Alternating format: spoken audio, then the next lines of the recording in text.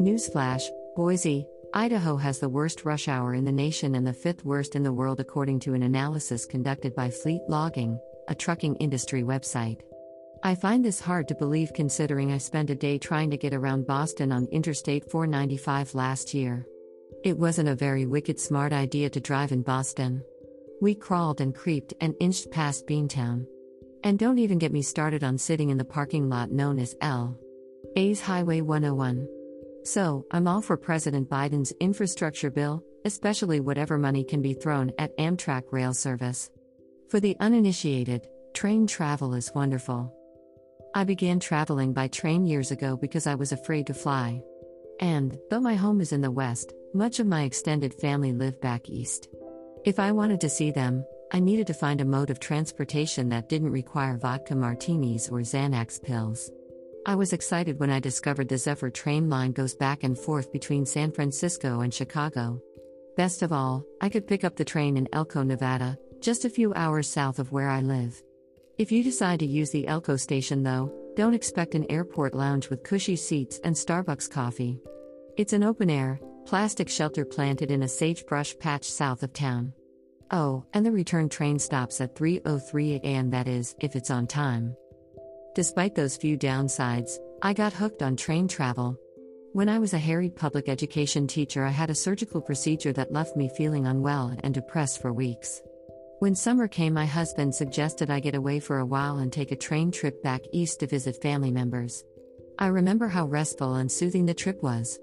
Time seemed suspended the 3 days and nights I was on the train. I was so relaxed the rocking of the train kept lulling me to sleep.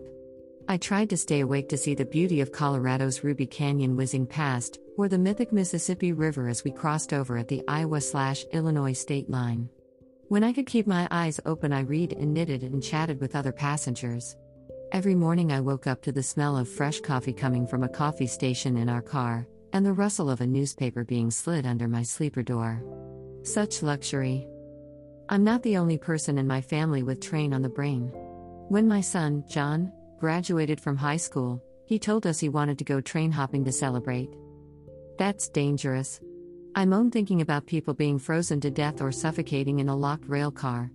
And, I continued, it's illegal.